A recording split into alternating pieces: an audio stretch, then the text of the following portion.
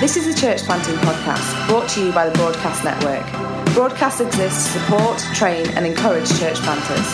For more information about who we are or about the training that we offer, please visit our website at www.thebroadcastnetwork.org. Hello and welcome to episode 29 of the Broadcast Church Planting Podcast.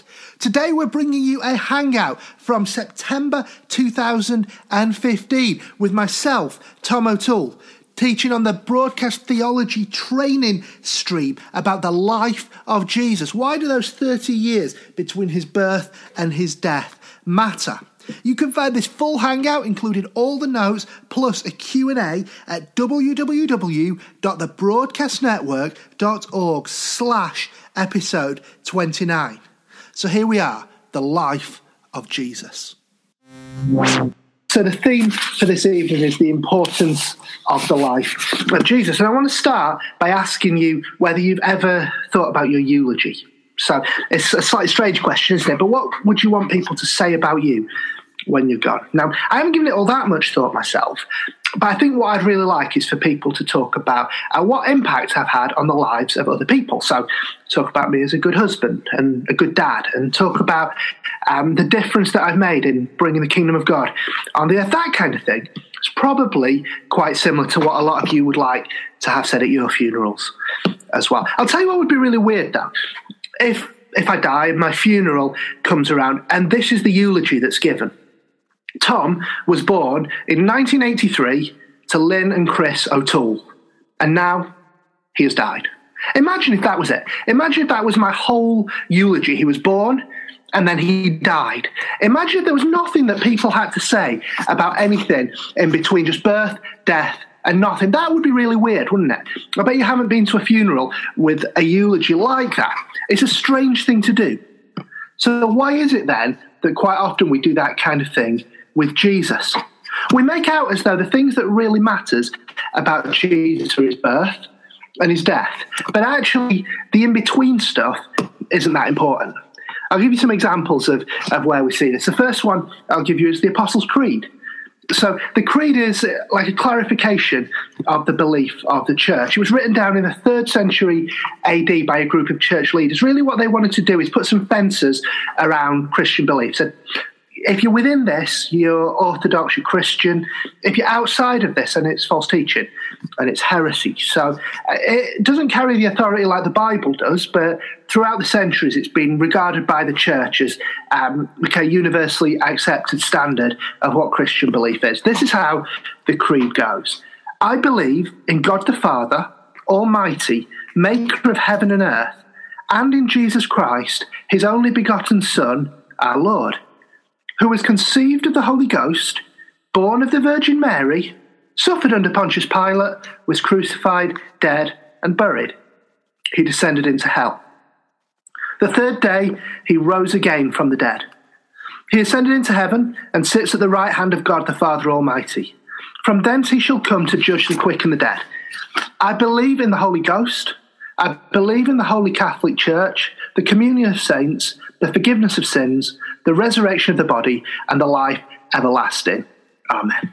Now, don't get too worried. I'm not going to pick holes in the creed. I agree with the teaching of it, but I do find it interesting that when it's talking about Jesus, it goes, born of the Virgin Mary, suffered under Pontius Pilate, who was born, and then he died. And it's like the stuff in the middle just somehow doesn't matter. I'll give you another example of where we see this. This is a quote from a contemporary church leader. I'm not going to tell you the name of the person, but if I did, you would have heard. Okay, it's a very well-known person. But the quote is this: Jesus came to earth, of course, to reveal God to mankind. He came to teach truth. He came to fulfill the law. He came to offer his kingdom. He came to show us how to live. He came to reveal God's love. He came to bring peace. He came to heal the sick. He came to minister to the needy. But all of those reasons are incidental to his ultimate purpose. He could have done them all without being born as a human. He could have simply appeared like the angel of the Lord did in the Old Testament and accomplished everything in the list above without actually becoming a man. but he had one more reason for coming. He came to die. So this person is basically saying the whole point of it is the death. Now, I don't want to diminish the death of Jesus. That's really important. We'll be talking about it next time. But he said that's the point. And yeah, okay, there was some other stuff. But the other stuff in between, that's just incidental. Describe the life of Jesus as incidental. And the problem with this idea, there's the birth and the death, but the stuff in between is incidental, is when you think this way, really you're making Jesus a means to an end. So it's like we say, okay, well, what's in it for us? What's in it for me? Well, my salvation's in it for me. So the death of Jesus gets me that. So the rest of it doesn't really matter. But we need to realize that Jesus isn't only a means to an end. Jesus is the whole point of everything.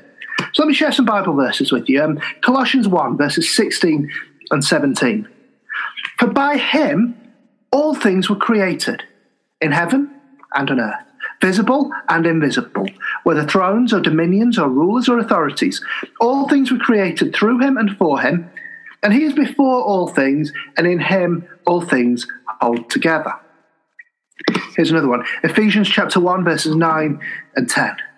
God is making known to us the mystery of his will, according to his purpose, which he set forth in Christ as a plan for the fullness of time to unite all things in him. Things in heaven and things on earth. So the first one's saying bringing all things together in Jesus. Second one's saying uniting all things in him. God's purpose for the whole of creation is bringing everything together in Jesus. He's not just a means to some other end. Jesus is the whole point of everything. Jesus himself prayed in John 17, Father, I desire that they also, who you have given me, may be with me where I am, to see my glory that you have given me, because you have loved me before the foundation of the world. I mean, when he's praying for us, he wants us to see his glory. The whole point of it is that we may be with him, we may know him, and we may see his glory. And when we do see his glory, well, 2 Corinthians says, we all with unveiled face, beholding the glory of the Lord, are being transformed into the same image, from one degree of glory to another. So Jesus wants us to come to him. All things have been brought together in him. We'll see his glory. We'll be transformed into that same likeness. And then John says, actually, he's seen the glory already. In John 1:14, and the word became flesh and dwelt among us, and we have seen his glory. Glory as of the only Son from the Father, full of grace and truth. So if everything is being brought together in Jesus, if the whole point is that we will see his glory, and here's John saying, actually, in his life, in Jesus' 30 years on earth, that's often not talked about, that's missed from birth to death, in that time, we have seen his glory. So that time was incidental? Absolutely not. In the life of Jesus, we see his glory. It's the whole point of everything. The life of Jesus isn't a means to an end for us getting saved. Actually, you could say us getting saved is a means to an end that we can know and enjoy him, and we can see that glory. Everything comes back to Jesus. He's the God-man. He's the Word become flesh. He lived 2,000 years ago in the Middle East, but now he lives on. He rules from the heavens, and he's going to come back in glory. Jesus is the point of it all. His life really does matter. So let's talk about his life.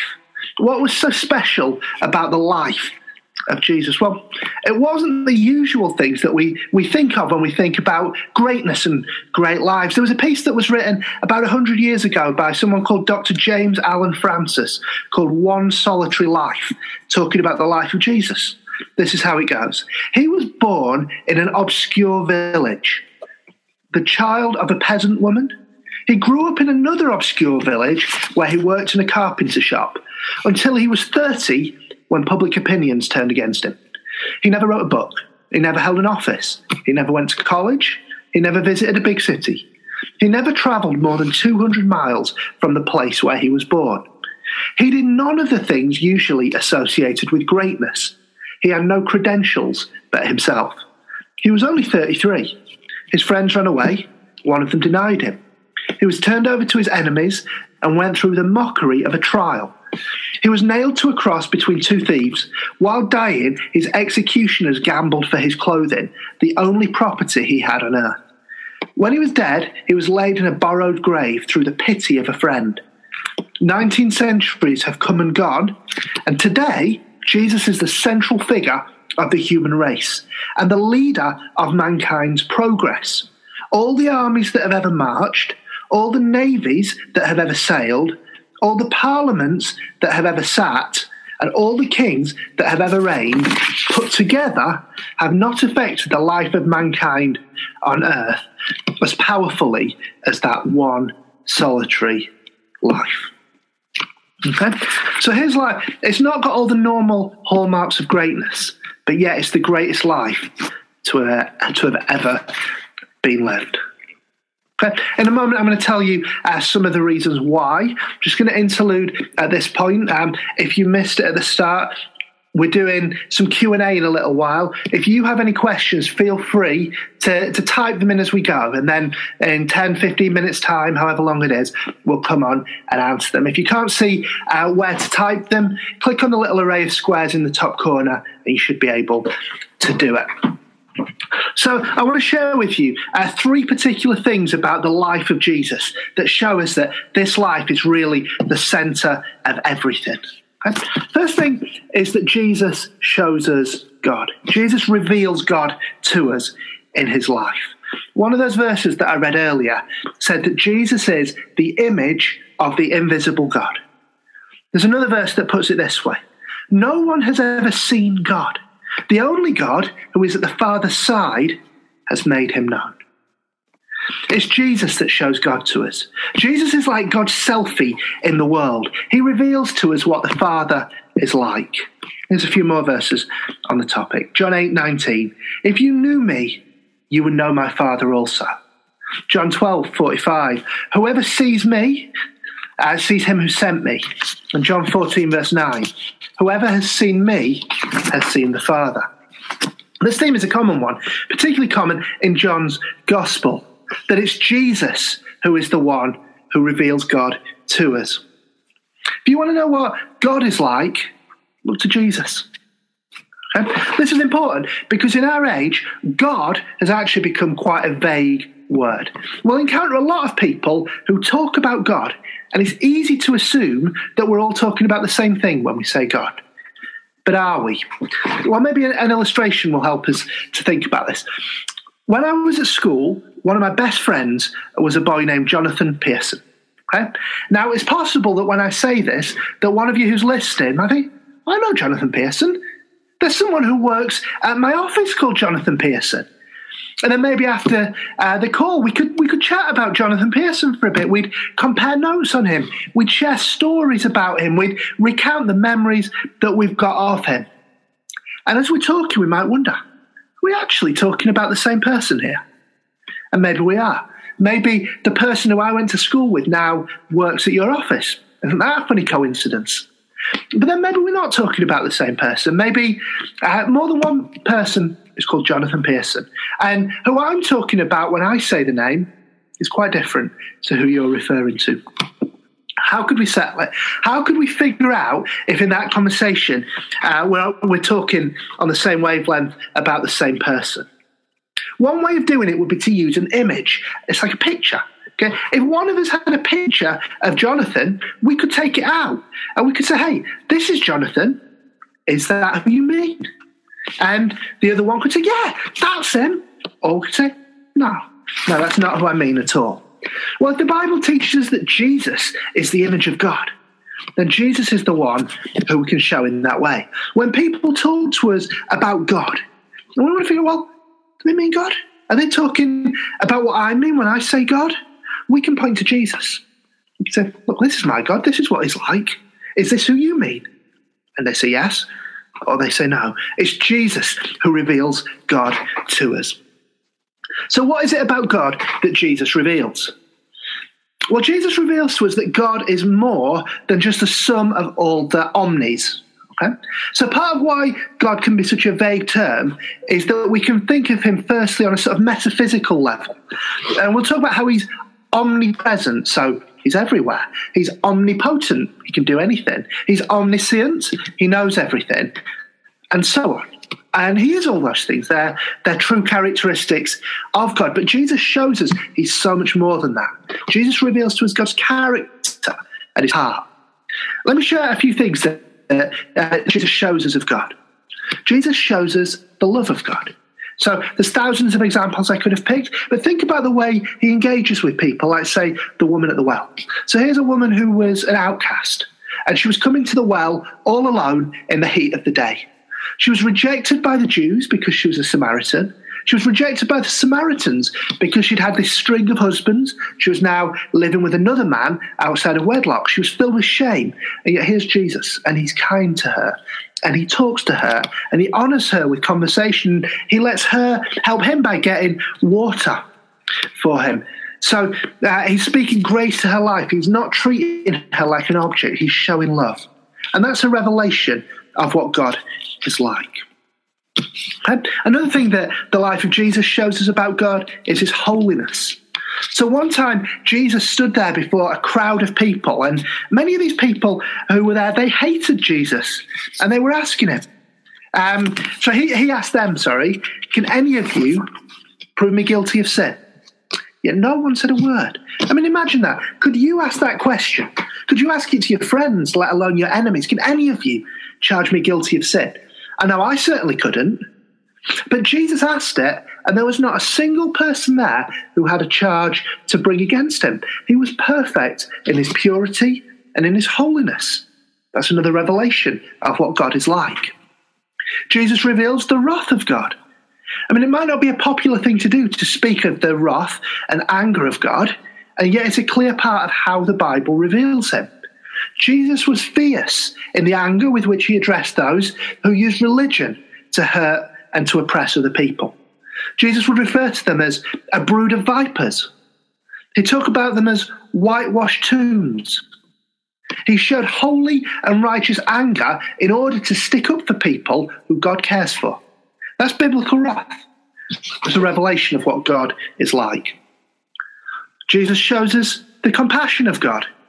When Jesus was on his final journey to Jerusalem, he encountered a couple of people beside the road who were blind. They were calling out to Jesus. They were asking him to show his mercy and his compassion on them. And the disciples were trying to hush them up.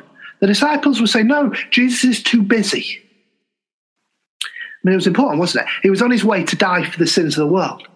I mean, sometimes I don't have compassion and time for people if I'm late for a bus. Jesus is there on his way to atone for the sins of the world. That is super important. But it's not so important that he can't stop, engage with the men, and give them sight again. Wow, what incredible compassion. That's a revelation of what God is like. Jesus shows the power of God. He did incredible things. He healed the sick. He raised the dead. He cast out demons. He told a storm to be calm, and he did. That's power. It's another revelation of what God is like. Jesus shows the wisdom of God. So often, when people ask Jesus questions, they were trying to construct some traps for him. They wanted him to get himself into trouble. Okay? So whichever answer he would give, they'd set it up so he couldn't win. But the way he answered was like a work of art. He didn't just blurt out a reply. He was skillful in how he engaged with such questions. I think the church today could actually learn quite a lot from him in this regard. I mean, think, for example, about when people came up to him and asked if they should be paying taxes to Rome. Well, if he said yes, he'd be endorsing the occupation of the Promised Land. If he said no, he'd be put on trial by the Romans for insurrection. So what did he say? He said, whose face do you see on the coin? Well, render unto Caesar what is Caesar's, and render unto God what is God's. I mean, what an incredible response. How many of us would have thought to answer a question like that in such a way? That's wisdom, and it reveals to us just what God is like. I could keep coming with these examples of how Jesus shows us God's character. If you want to know what God is like, take a look at Jesus. If you want to point people around you, the people you're working with in your ministry to God, it's not enough to just talk about God in general terms. You need to zero in on the person of Jesus. This will establish the firm foundations in people's lives. This will be a biblical view of God. And actually, I find it something that people respond pretty well to. Often when we just state propositions about God, we can put ourselves in quite adversarial scenarios with people. And yet if we're telling stories, if we say, hey, one time this happened and Jesus did this, that can be well received. That can often get under people's defences if they're not wanting to just take on board a statement. Often the narrative and the story and the life of Jesus can show people what God is like in a way that they're much more happy to receive it. So Jesus shows us God. Second thing that Jesus shows us in his life is he shows us eternity. So a few years ago, Steve Timmis and Tim Chester put together an evangelistic course that was called The World We All Want. I don't know if any of you have ever been on or run the course. It's a really good course. Okay, I've run it. It's great. I'd recommend it highly. Okay, similar to Alpha in a way, but it starts at the end of the story. And in the first session, it asks people a question: what would they like the world to be like? And it gets people to imagine what their perfect world would be. And invariably, people come up with the same answers. A world of abundance, a world of plenty, where people get on and live in peace, where there's no pain, where there's no suffering. These are the answers that people always come up with. And of course, goes on to look at the book of Revelation and to look at the world that God has promised. And it shows that the features that people want in a perfect world are the same as the world that God has promised. No more crying or tears, no more pain, the healing of the nations, this tree of life that bears its fruit every single month. And then in the course, it makes this bold claim. It says, there was a time in history that world existed. So when it says that, it's not actually taking us back to the beginning of Genesis, okay? It could do, and that would be true.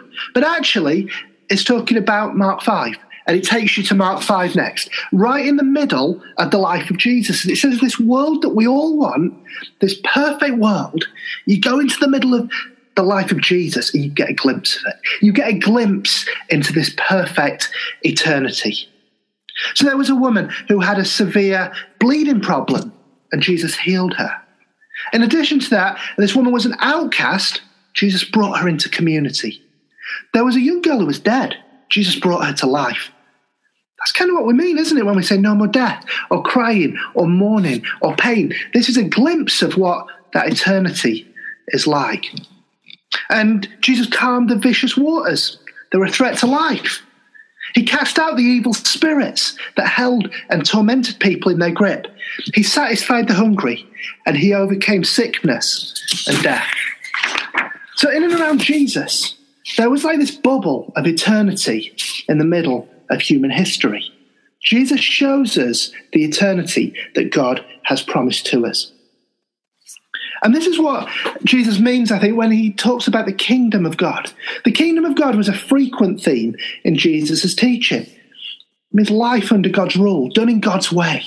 It breaks in now and it grows like a mustard seed. And then it's coming finally and conclusively in the future. The kingdom of God is the world we all want. And Jesus both teaches about it and he shows it to us in his deeds. So the life of Jesus shows God to us and it shows eternity to us. Now we're in a culture, and actually many of our churches, that don't give much attention to the future. We don't talk about the return of Jesus very much. We don't talk about the new creation. Eternity isn't that high on the agenda a lot of the time. But actually to be able to root these promises of the world to come in the life of Jesus, I think actually can be really helpful for people to start to get our heads into it and start to imagine what it will be like. Jesus shows us God. He shows us eternity. And then finally, Jesus shows us humanity as well. You see, in many places in the Bible, Jesus is described as the second Adam. The idea is that just as Adam had this role as the head of the human race, Jesus has that same role as well. So in his role as the head of the race, Adam made a whole bunch of mistakes, but Jesus got everything bang on. Jesus is the perfect embodiment of all that God created the human race to be. Jesus reveals to us true humanity. It's in the life of Jesus that we see the model for what our lives are supposed to be. Jesus describes himself as an example for us. And the apostles, they pick up this metaphor. They talk about how we should follow in his footsteps. So Jesus reveals our humanity and what perfect humanity is like in a couple of ways. He does it through his actions and he does it through his teaching. So firstly, his actions. Now, there were some things that Jesus did that were unique to him. He was the Messiah. He was God as well as man. So he would do things like pronounce people's sins forgiven. He would accept praise and worship to himself. That would be inappropriate for anyone else to do. And yet the vast majority of what Jesus did is an example and a model for us to follow. So think about the way that Jesus fought against temptation. He stood firm on the word of God, regardless of what was thrown at him. So we all face temptations all the time. A kind of defeatist attitude. Oh, there's no way to overcome this temptation. But that's not true. Jesus, through his actions, shows us that temptation can be defeated. He shows us how to do it. Think of the way that Jesus embraced the lonely and the rejected around him. He was showing us that humanity is made for community and that nobody should be left on the outside. Think of the way that Jesus suffered for doing what was right. So this is the calling that many of us will have, I suspect, to suffer for doing good. Jesus suffered without bitterness or resentment. He had absolute trust in God. Think of the way Jesus prayed. So before important decisions, he was accustomed to spending the whole night praying. He'd relate to God in a way that was quite shocking at the time. He called him Father. And then think of the way that Jesus ministered in power. Now, it became easy for us to put aside Jesus' miracles and say, well, he was God. It's all right for him. But that's not for us. It's not quite the picture that the Bible gives. We see at the start of his ministry that actually the Spirit came upon Jesus, and he was a Spirit-empowered man. And it's actually by the power of the Spirit that he did his miracles. And particularly Luke sets up kind of a parallel of this in Acts. And you see the Spirit at the start of Luke come on Jesus, and the Spirit at the start of Acts come on the church. And the idea is the Spirit came on Jesus and he ministered in power. And then the Spirit comes on the church and the church goes out and witnesses and ministers in power. Jesus was a model for us in this. So Jesus shows us true humanity through his actions. Secondly, he shows it through his teachings. So as he taught, Jesus painted a picture for what human life can and should be. And this is nowhere more prominent than in the Sermon on the Mount. So it would be well worth reading through the Sermon on the Mount again sometime when you get a moment. Matthew 5-7, if you want to know where it is. Okay, it'd be a good thing to do sometime this week, maybe. And in the sermon, you get some of the teaching that thinkers, actually Christians and non-Christians, have seen as the highest and noblest teaching in human history. So things like, do to others what you would have them do to you. Things like, if anyone slaps you on the right cheek, turn to them also the other cheek. Things like, love your enemies. Pray for those who persecute you. The life of Jesus is so much more than a precursor to his death. Jesus' death brings us eternal life. It's really important. And then that eternal life is all about him and brings us right back to his life. Well, we hope you found this hangout helpful. If you'd like to get access to all the notes plus a Q&A on the topic, you can visit www.thebroadcastnetwork.org/episode 29.